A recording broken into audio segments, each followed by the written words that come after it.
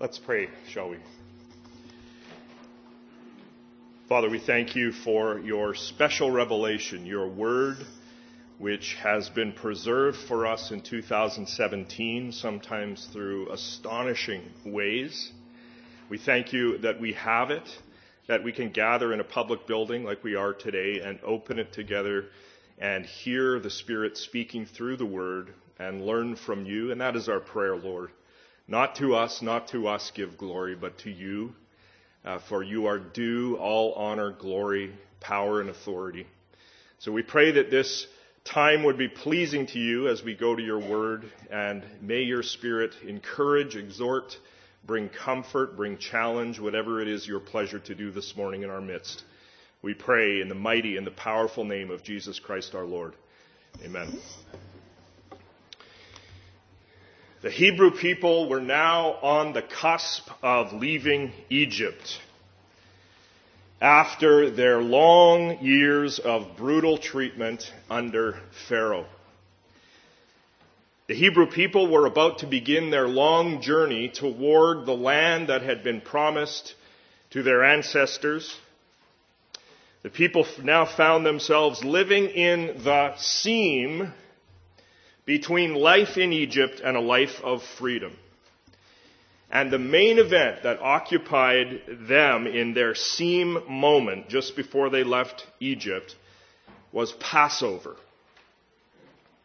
There's a biblical scholar named William Dumbrell who has described the Passover as a supreme judgment on one hand, but also a great deliverance on the other hand. Passover is a severe judgment because part and parcel with Passover is Yahweh's destruction of the firstborn in Egypt. But Passover is also a great deliverance, of course, because part and parcel with Passover is the sparing of the Hebrew firstborn from the plague of death. And then, of course, we have the subsequent exodus out of the land of Egypt. So once again, as we start, Passover is a great deliverance for Israel, but simultaneously, Passover is also a supreme judgment on Egypt.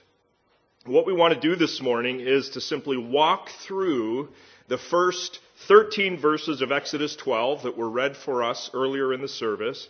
This is where the first and only true Passover is prescribed and described. And I say that Exodus 12 describes the only true Passover because the rite itself was meant for Israel while they were in Egypt.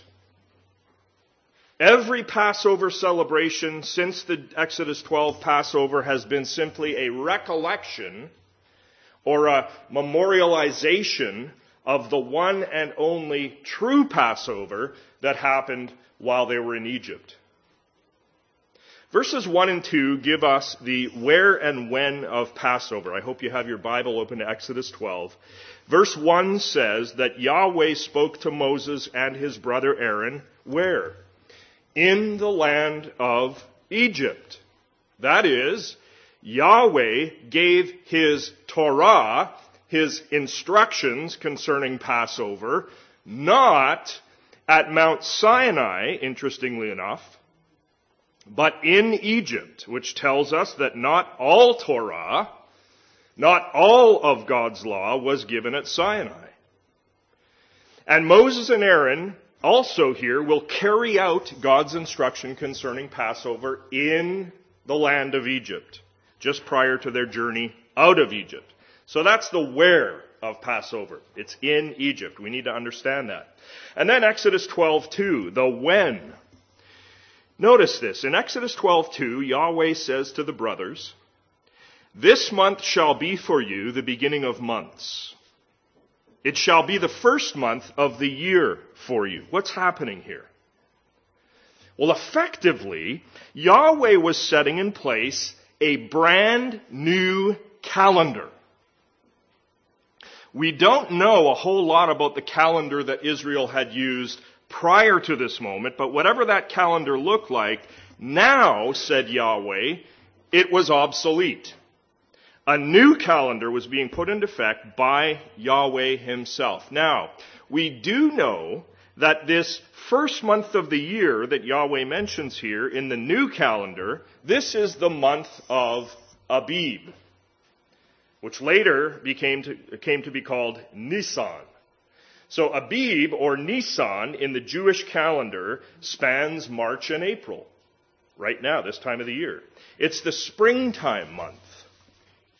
In the springtime, of course, we have all of the fresh life. I am so looking forward to that over these major dumps of snow here in Montreal. We have all the fresh life after the long winter months. Yahweh here was going to release his people into their new life in the springtime, after their long centuries of winter bondage in Egypt. The Passover moment was, in fact, the springtime of their very existence as a nation. This was a Genesis moment of being recreated for purposes of future service to Yahweh. Well, let's venture forward to verse 3. Now, back in the prequel to Exodus, we've talked about the prequel in sermons past. So in other words, back in the book of Genesis, chapter 12, verse 3, interestingly enough, there in Genesis 12:3, Yahweh had promised Abram that in Abram's descendants a great nation would arise. Now, it would seem in Exodus 12:3 that we have another indication here in the text that Genesis 12:3 is being fulfilled. The Lord is fulfilling it. Notice in Exodus 12:3 that for the first time in the Bible, the descendants of Abraham are called an Idah in Hebrew, a congregation. It's very important. Yahweh says to Moses and Aaron, tell all the congregation, it's the first time they're called that in Scripture, all the congregation of Israel, that on the 10th day of this springtime month, every man shall take a lamb according to their father's houses, a lamb for a household. What do congregations do? They unite around a common purpose of worship. And that's exactly what Yahweh is asking the congregation of Israel to do here in Exodus 12:3. On the 10th day of the first month, the men of the congregation, notice, were to take something. Namely, they were to take a lamb.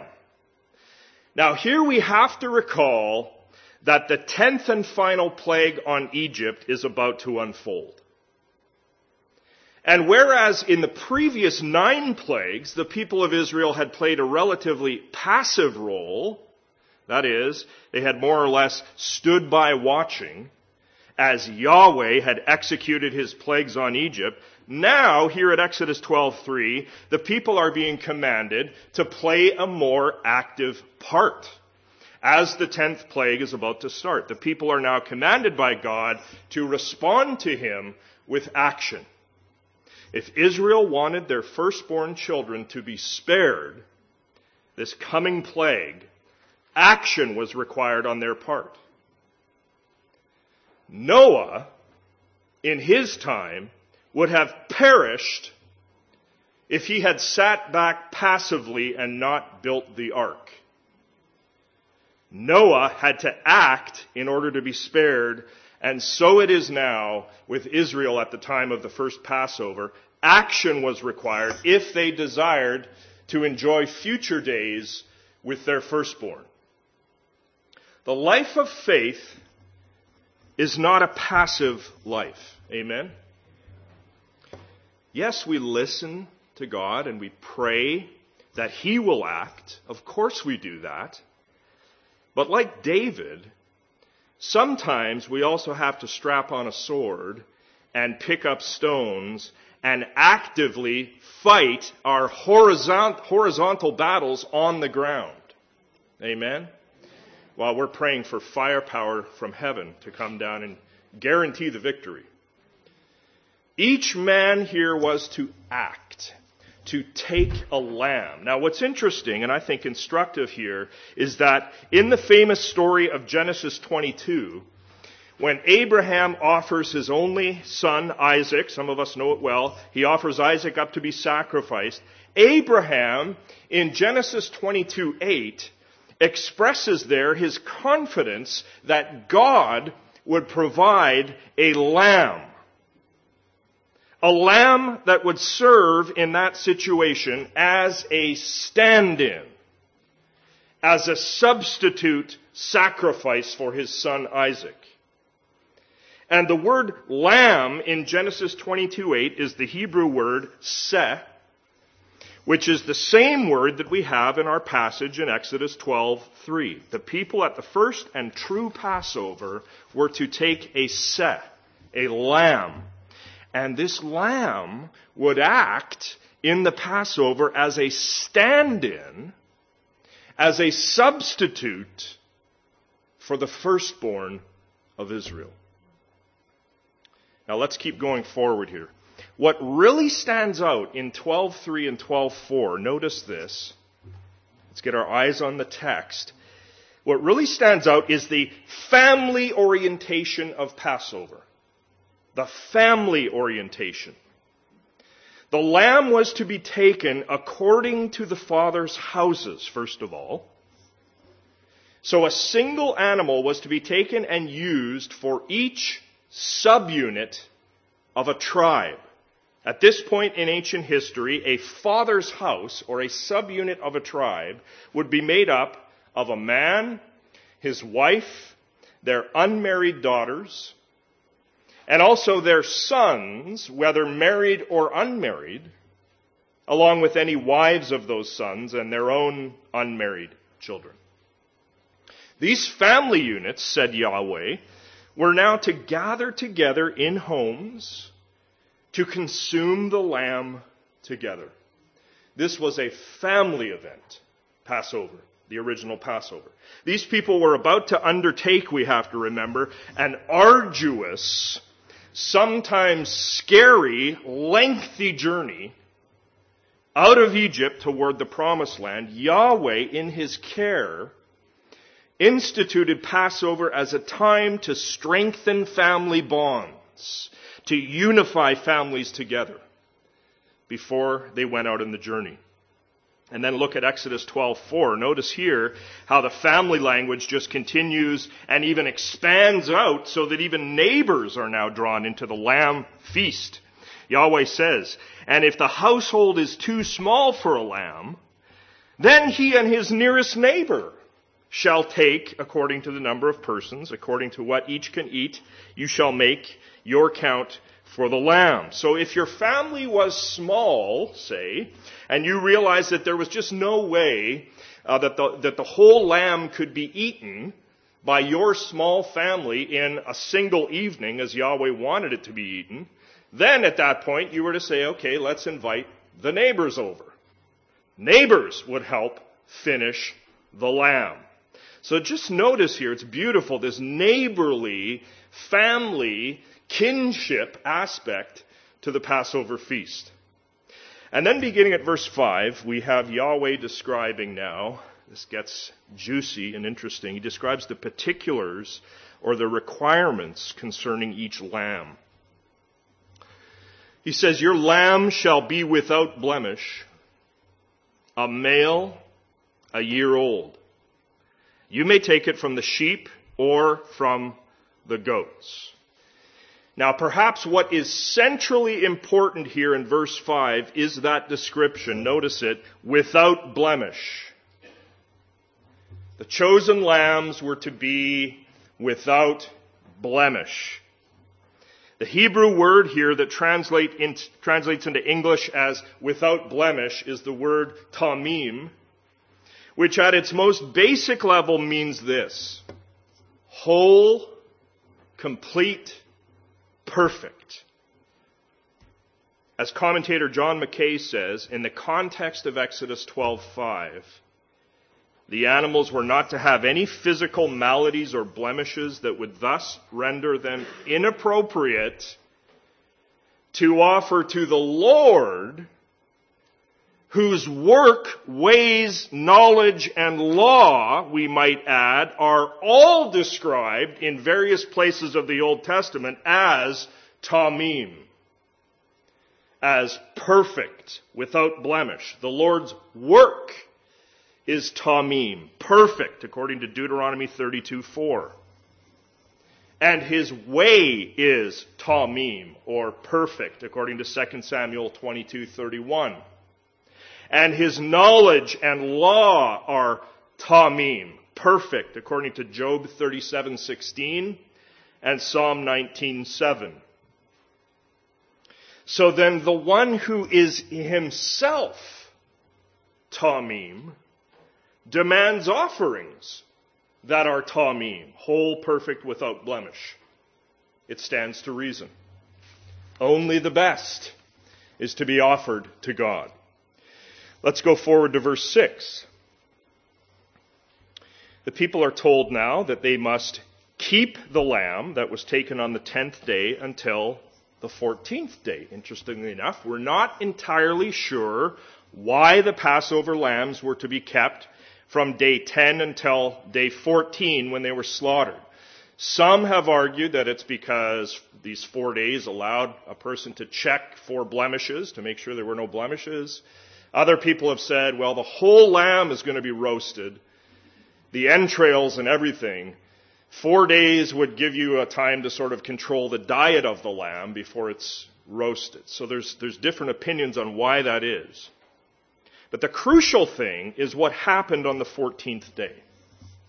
The end of verse 6 says this, that on day 14, notice, the whole assembly of the congregation of Israel was to kill their lambs at twilight. Now notice this. The verb that is translated in English as kill in the text is the Hebrew verb shahat. Over half the uses of this particular verb in the Old Testament are found in the context of sacrifice. It has been argued effectively that the slain lamb at Passover was a sacrificial lamb.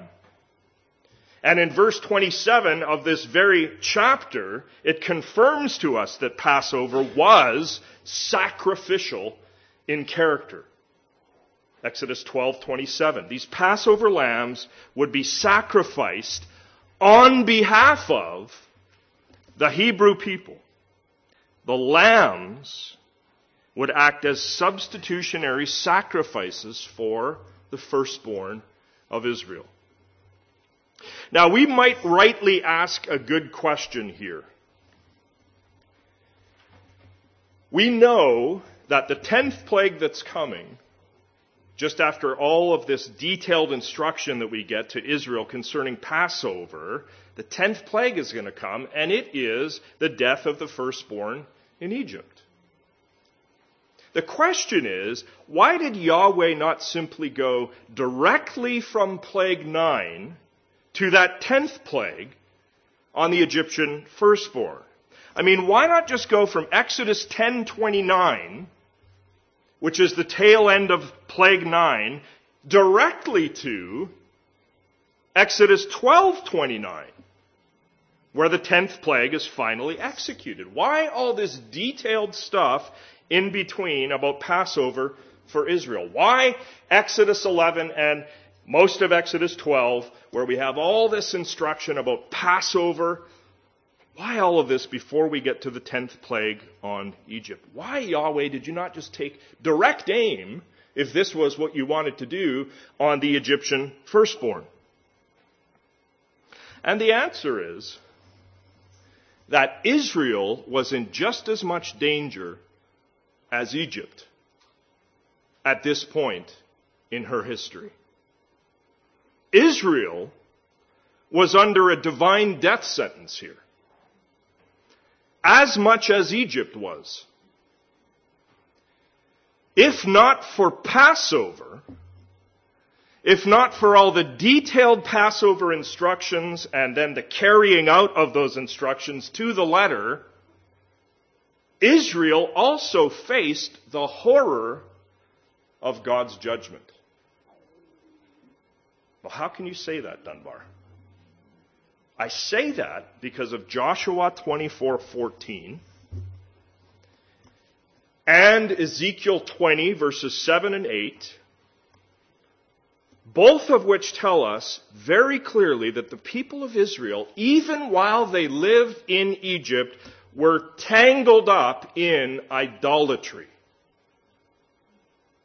So if not for the shed blood of the substitutionary Passover lamb, Israel, for her unfaithfulness to Yahweh while in Egypt, would face the same wrath of Yahweh that was about to come on Egypt. Passover instructions and the Passover lamb, we need to understand, were a sheer grace for wayward Israel. Back to the text. Exodus 12:7 has Yahweh giving commands concerning the blood of the lamb. The blood of the sacrificial Passover lamb was to be taken and smeared on the two doorposts and on the lintel of each Hebrew home. Now notice this, God has not yet said anything about the roasting of the lamb and the eating of the lamb. That comes a little later. But first things first, the blood was the first thing. The blood and what it signified were of such monumental importance that it was administered here before any further activity took place. Now, I think there are at least 5 things going on with the blood of the Passover lamb, very quickly. First, as Old Testament history unfolds, what we see is that the manipulation and use of blood is ordinarily reserved for priests. It's their domain. Priests are the ones who apply blood. The fact that Exodus 12:6 has ordinary Israelites sacrificing lambs like priests, remember the word sacrifice is specifically used. The fact that we have that in Exodus 12:6 and then in Exodus 12:7 we have them making application of the blood of those lambs like priests. All of this suggests to us that Moses, as he writes Exodus, probably wants us to understand these common Hebrew people at the first Passover as priests. Even before the advent of formal priesthood in Israel, which is going to come way later in Exodus. In other words, these Hebrews here at the first Passover in Egypt, what are they doing? They are taking back, regaining the priestly role that Adam had forfeited in the garden by his sin. Adam was supposed to be a priest. It's clear if you read the text carefully in Genesis 1 and 2. He forfeited his role by his sin. So the people here are doing what? They are keeping creation, as Adam was supposed to do, keeping lambs. They are sacrificing lambs like priests, and they are applying the blood of the lamb like priests. They are behaving like priests behave. Secondly, the application of the blood on your doorpost was a symbol of faith. By smearing blood onto your doorframe, you were, in effect, proclaiming your trust in the word of Yahweh and in Yahweh himself. The outward sign of the blood on your doorframe spoke of the inward reality of faith. And then the third thing that I think may be going on here with the blood of the Passover lamb can be seen if we jump down to Exodus 12:22, just for a moment.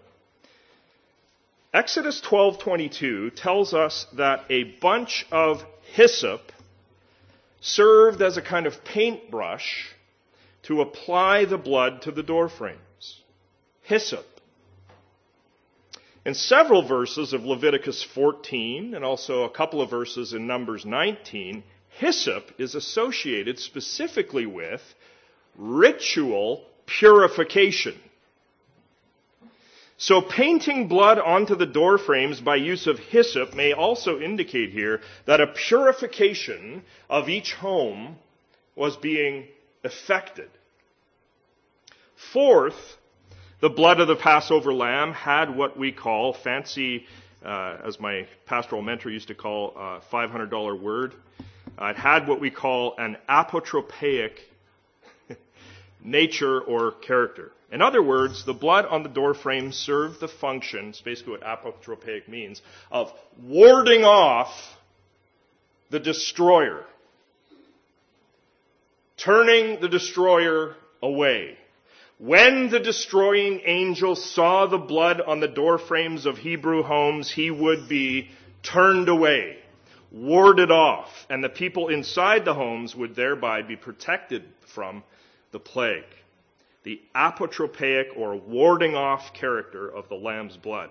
But then the fifth and final significance of the lamb's blood, that I think may be one of the primary significance, is simply this. The presence of the blood on the doorposts and the lintel meant that a life had been laid down. The blood was really an advertisement that a life had been offered up, and that for a very specific purpose. The lamb was slain in order that life might continue for the firstborn inside each home. The death of the Passover lamb was substitutionary in nature.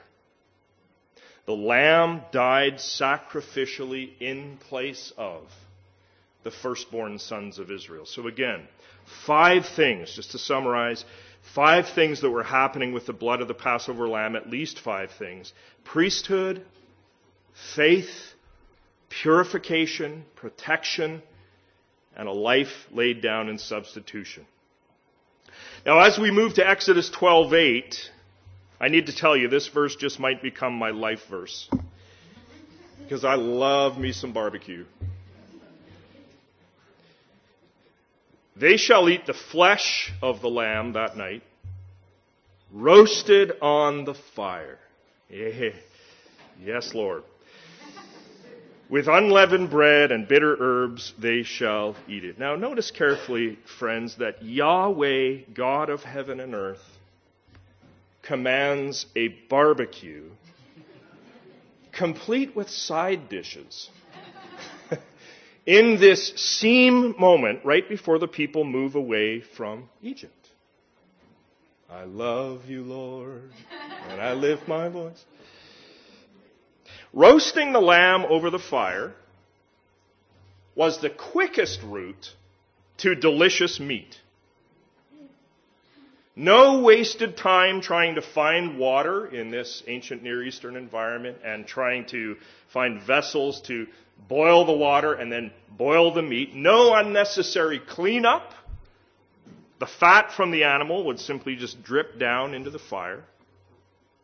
And in addition to the barbecued lamb, again, we notice that God commands these 2 side dishes, unleavened bread and bitter herbs. Unleavened bread was also a quick prep.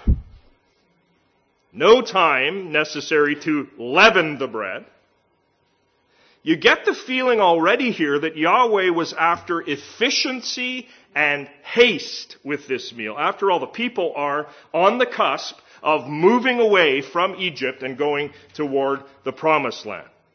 There's a commentator named Robin Rutledge who has also noted another possible significance in the unleavened bread of Passover, and that is this, that the unleavened bread symbolized newness, a fresh start.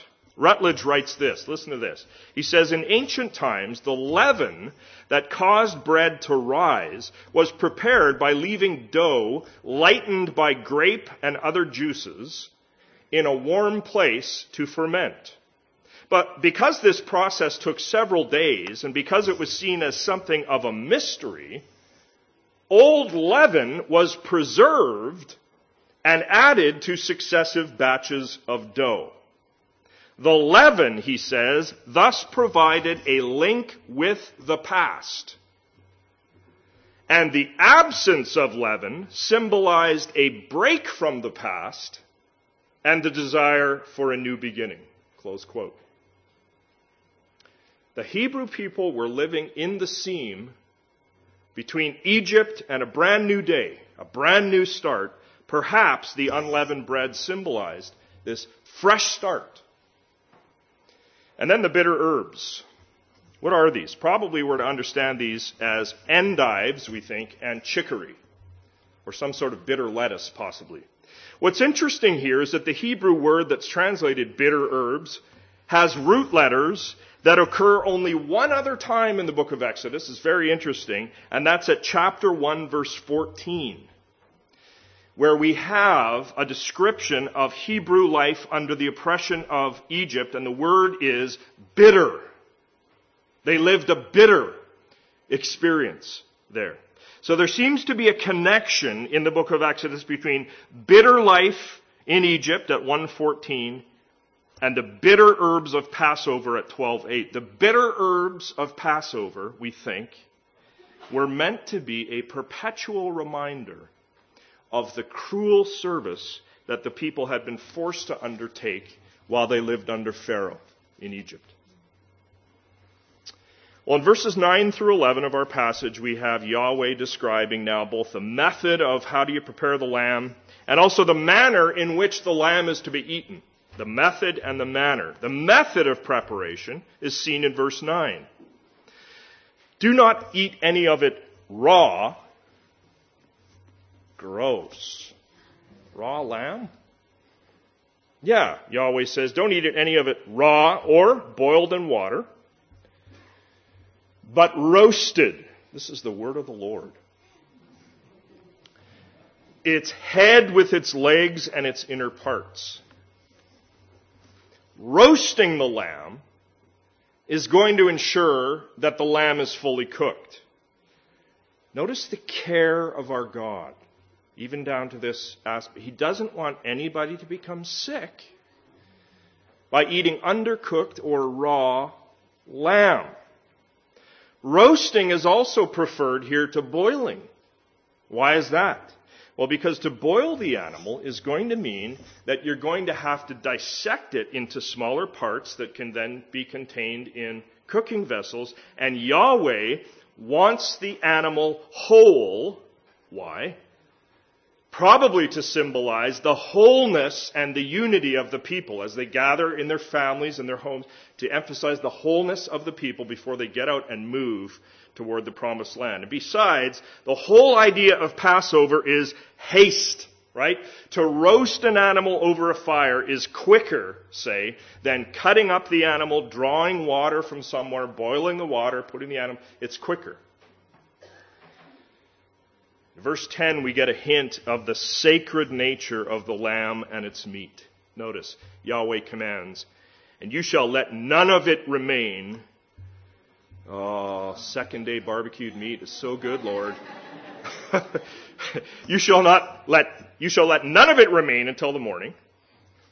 Anything that remains until the morning, you shall burn. The Passover lamb was sacred. Any leftovers are to be burnt up instead of using them on the second day. And then we get to the manner of eating there in verse 11. So now the focus shifts from the lamb that's being eaten to the ones who are eating the lamb, the diners. Yahweh declares, in this manner you shall eat it. Doesn't say anything about barbecue sauce here. In this manner you shall eat it, with your belt fastened, your sandals on your feet, and your staff in your hand. And you shall eat it in haste. Note that word. It, meaning the lamb, is the Lord's Pesach. In the original Hebrew. We're going to come back to that. But note here that the people eating the lamb were to dress themselves how? In readiness to leave Egypt. Sandals on, staff in hand, belt fastened. Their tunics are to be tied at the waist, which is what you did when you were setting out on a journey. They were to come to the table prepared. to set out on a long, arduous journey away from Egypt toward the land promised to Abraham. And note carefully again that God says, eat the lamb in haste. Now the Hebrew word here, of that word that's translated haste in most of our English versions, it's a root that often conveys the idea of fear and trepidation. Fear and trepidation. The people were to eat the Passover lamb with a sense of fear and trepidation. As James Bruckner has noted, at the end of the day, this was not a celebratory feast. Why not? Well, because remember that as the people began to feast on the Passover lamb in the safety of their blood-marked homes, right outside their walls, human beings were dropping dead from the 10th plague in the dark. They ate the lamb with a sense of fear and trepidation. Bruckner says this was not a celebratory feast. The people were not to be indifferent to the suffering outside the walls of their homes, even the suffering of their enslavers. They should eat with the haste of alarm, he says, the haste of alarm, since their deliverance was purchased at such a cost of human and animal life. Imagine with me sitting down to eat the Passover lamb in haste, dressed and ready for a journey, while outside your door the Egyptian people are wailing and beating their breasts and tearing their garments, grief-stricken over the sudden, and it came on suddenly, the sudden loss of their firstborn. Listen, friends, the blood, say it with me, the blood was all that protected the Hebrews that night. Don Carson has reminded us that it wasn't the intensity or the magnitude of the faith of the Hebrew people that protected them. It was the blood of the Lamb. Just as it is for you and I this very day. The last part of verse 11 says, we'll get to this now, that it, meaning the Lamb, it, the Lamb, is Yahweh's Pesach. And that word Pesach here in the Hebrew probably means protection more than it means Passover. I'll say that again. The word here in Hebrew probably means protection more than it means Passover. In fact, the word Passover in most English versions of the Bible in verse 11 has come to us from the Latin Vulgate, way later in church history. But in the verses leading up to verse 11, what's being described there? What's being described in the verses that lead up to verse 11 is how God provided protection for Israel. He gave a lamb that was to bleed and die, which would provide everything necessary for the protection of the people from the wrath of God. Verse 11 is talking about the lamb as Yahweh's protection. In the form of this slain lamb, amen and hallelujah, God was providing all by himself protection for his people. We're going somewhere with this. Now notice verse 12. Why did the people need this protection? It's right there in the verse. Because, said Yahweh, for I will pass through the land of Egypt that night, and I will strike all the firstborn in the land of Egypt, both man and beast, notice.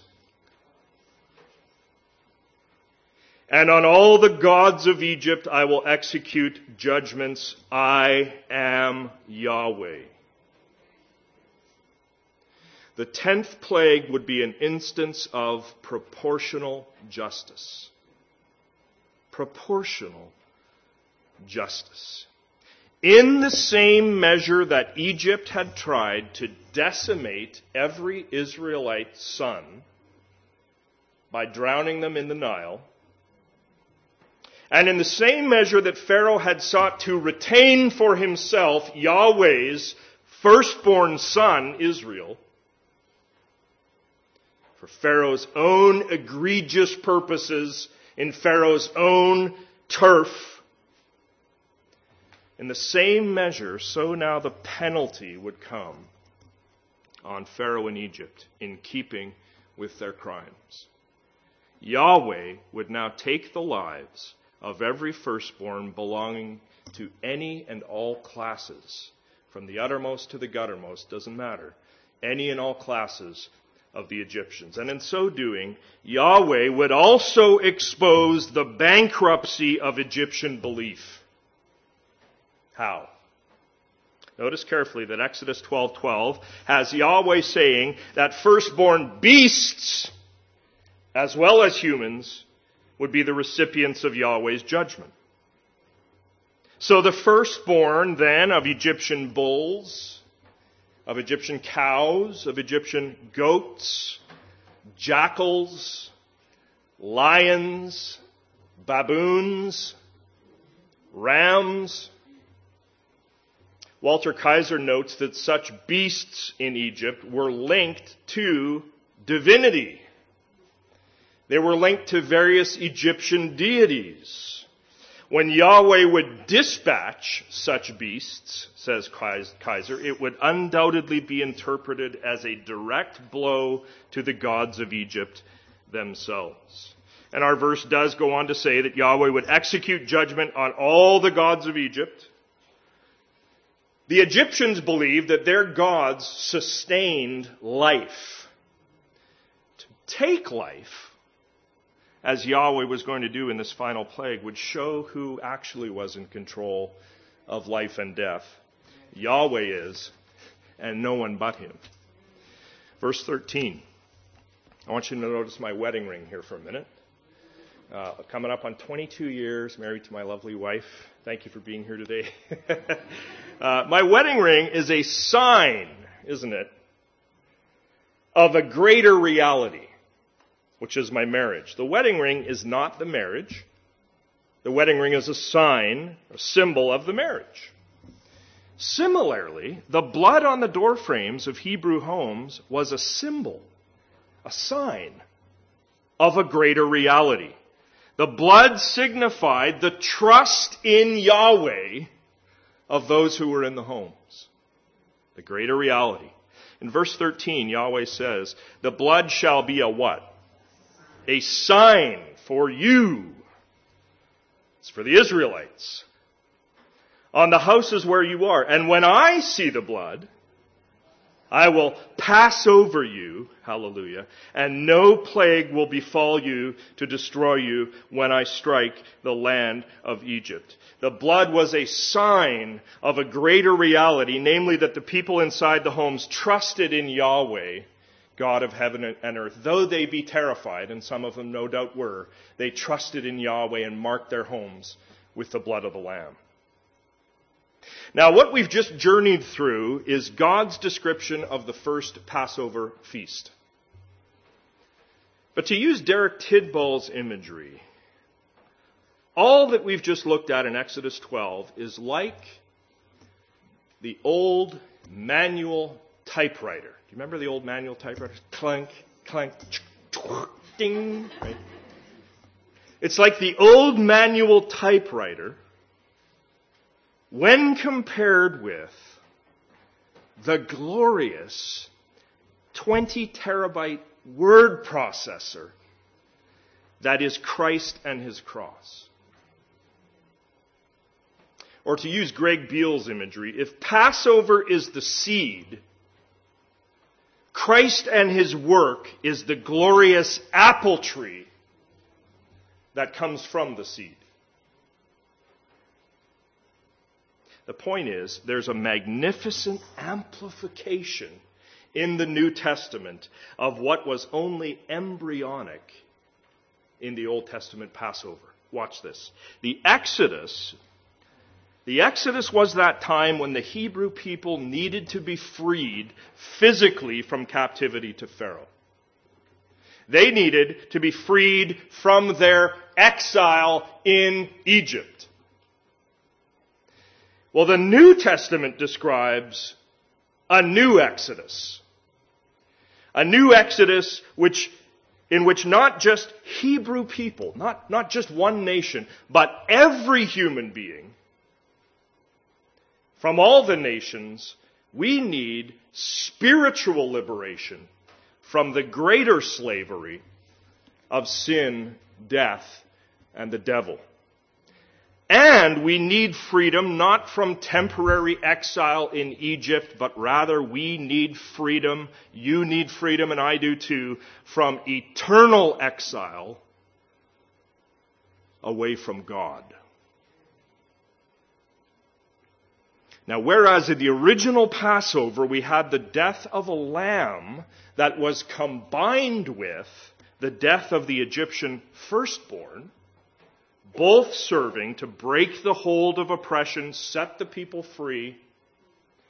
In the New Testament, listen, the lamb and the firstborn is the same person, Jesus Christ. Jesus is the lamb, first of all. In Exodus 12, we've just seen that the Passover lamb had to be, what? Young and male and tamim, which meant whole, perfect, without blemish. Jesus Christ is the young, male, lamb without blemish or spot, according to 1 Peter 1:19. That is, Jesus is the tamim, blameless, perfect Lamb of God. He is our Passover lamb who has been sacrificed, according to 1 Corinthians 5, verse 7. It says explicitly there. Jesus dies on the cross during what season? Passover season. According to Matthew 26 and according to John 18 and 19, it was Passover season when Jesus died on the cross. At the cross, we have all the accoutrements of Passover. We have hyssop that is used as the vehicle to offer sour wine to the bleeding lamb on the cross. John 19:29. Just as we had hyssop at the first Passover. At the cross, we also have blood pouring out from the side of the lamb. John 19:34. The blood that protects and covers us and sets us free. Just as blood had figured in so prominently with the original Passover lamb. And at the cross, we also have the lamb's bones unbroken, John 19:36, which agrees with the unbroken bones of the Passover lamb in Exodus 12:46. At the cross, Jesus is the lamb slain, Revelation 5:6, the same Greek word that's used in the Greek version of Exodus 12:6 for the slain Passover lamb. The death of Jesus Christ is substitutionary in nature, just as it had been with the Passover lamb. Jesus dies, hallelujah, glory to God, in the place of sinners who deserved the death. But Jesus saves people not merely from a plague of physical death, but He saves people from the horror of eternal death. Amen? Jesus is the all-glorious, divine Lamb of God. And whereas at the original Passover, Yahweh judged Egypt's gods, according to Exodus 12:12, in the New Testament, Jesus, the Lamb and the firstborn over all creation, breaks the hold of the new Pharaoh sin, death, and the devil especially, and he makes a spectacle of the idols and powers at his cross. To quote Colossians 2:15, listen, Jesus disarmed the rulers and authorities and put them to open shame, just as Yahweh in the Exodus judged Egypt's gods. Jesus disarms the rulers and authorities and puts them to open shame. Jesus is our all-glorious, divine Passover lamb. I hope you're with me. He is the full-on word processor to the manual typewriter that was Passover. Jesus is the one whom John the Baptist announced as the Lamb of God who takes away not merely the threat of the 10th plague in Egypt during Passover, but Jesus is the Lamb of God who takes away, finish it with me, the sin of the world. And whereas in Exodus, the firstborn was protected by the death of the Lamb, in the New Testament, God does not protect his firstborn. Indeed, God demands the death of his firstborn, the firstborn of all creation. Where's Paul getting that from? He's getting it from Passover. He's a Pharisaic Jew. We read firstborn in Colossians, we shouldn't think in Greek categories. We should think Passover. Jesus is the firstborn over not just the Hebrews, over all creation. He dies in order that sinners like you and I would be protected and saved. The Lamb of God and firstborn of creation deserves our highest praise this morning. Now, we began today by talking about the seam moment that Israel was living in between their slavery in Egypt and their journey toward the Promised Land, and it was Passover that occupied their seam moment. What about you? Do you see yourself, believer, as living in a seam moment of your own? Living your own Passover moment, as it were, awaiting what? The final freedom that is coming for you.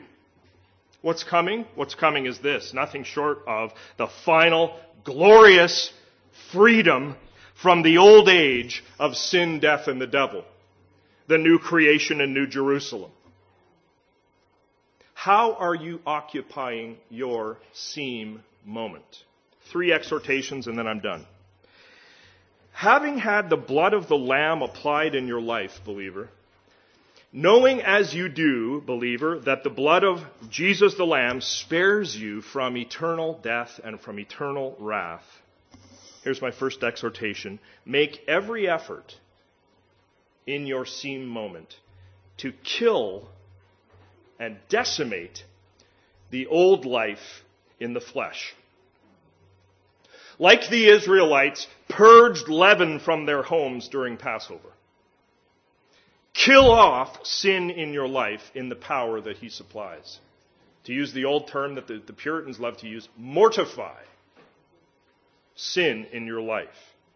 Strive for holiness, as Hebrews 12:14 says, without which no one will see the Lord. Second, in your seam moment, be sure to obey the Lamb's command, the firstborn's command, to feast regularly on his body and his blood, like we did this morning. Our Passover feast as Christians is the Lord's table. If you have to miss church, I know that some of you do, try your utmost to be here on the 4th Sunday of every month when we share communion. If there's only one Sunday you can get to, make it Communion Sunday. At the Lord's table, we feast on symbolic representations of the Lamb's body and blood, and we do it in the presence of the crucified Lamb of God who is risen, firstborn, and coming himself later on. That meal is sustenance for us in our journey. Finally, believer, live an Exodus 12 existence. That is, make sure your belt's fastened, that you're prepared for departure. at any moment. But also cognizant that there may be miles yet to go in the journey. The journey may be a hard journey. Be prepared. The final Exodus, and I'm going to leave you with this, it's coming. The new Pharaoh, the devil, has been soundly defeated by Christ our Passover Lamb, protected by the blood of the Lamb. May each of us purge out the leaven of sin in the power that he supplies. May each of us take pains to keep the holy feast, be nourished regularly by the body and blood, and may we be ever prepared for our final departure from this old age of sin, death, and the devil. Amen. Amen. Come quickly, Lord Jesus, is our prayer. I want to make a brief announcement before I pray, and then we'll continue at the tail end of our service. Right after the closing song and benediction, myself and a couple of the deacons are going to be gathered at the front here for prayer. So if you would like to come forward for prayer, we will make ourselves available for you. Let's pray, and then I'll hand it over to June. Our Father, we praise you and we thank you for your word. Not only is it written on a page, Lord, but it interprets us. It interprets our world. It shows the history of where you have brought this world into being and where the world is going. We praise you that we have the entire purpose and plan of history laid out for us there. May we live into holiness this week for your name's sake. We ask the help of your Holy Spirit. In Jesus' name, amen.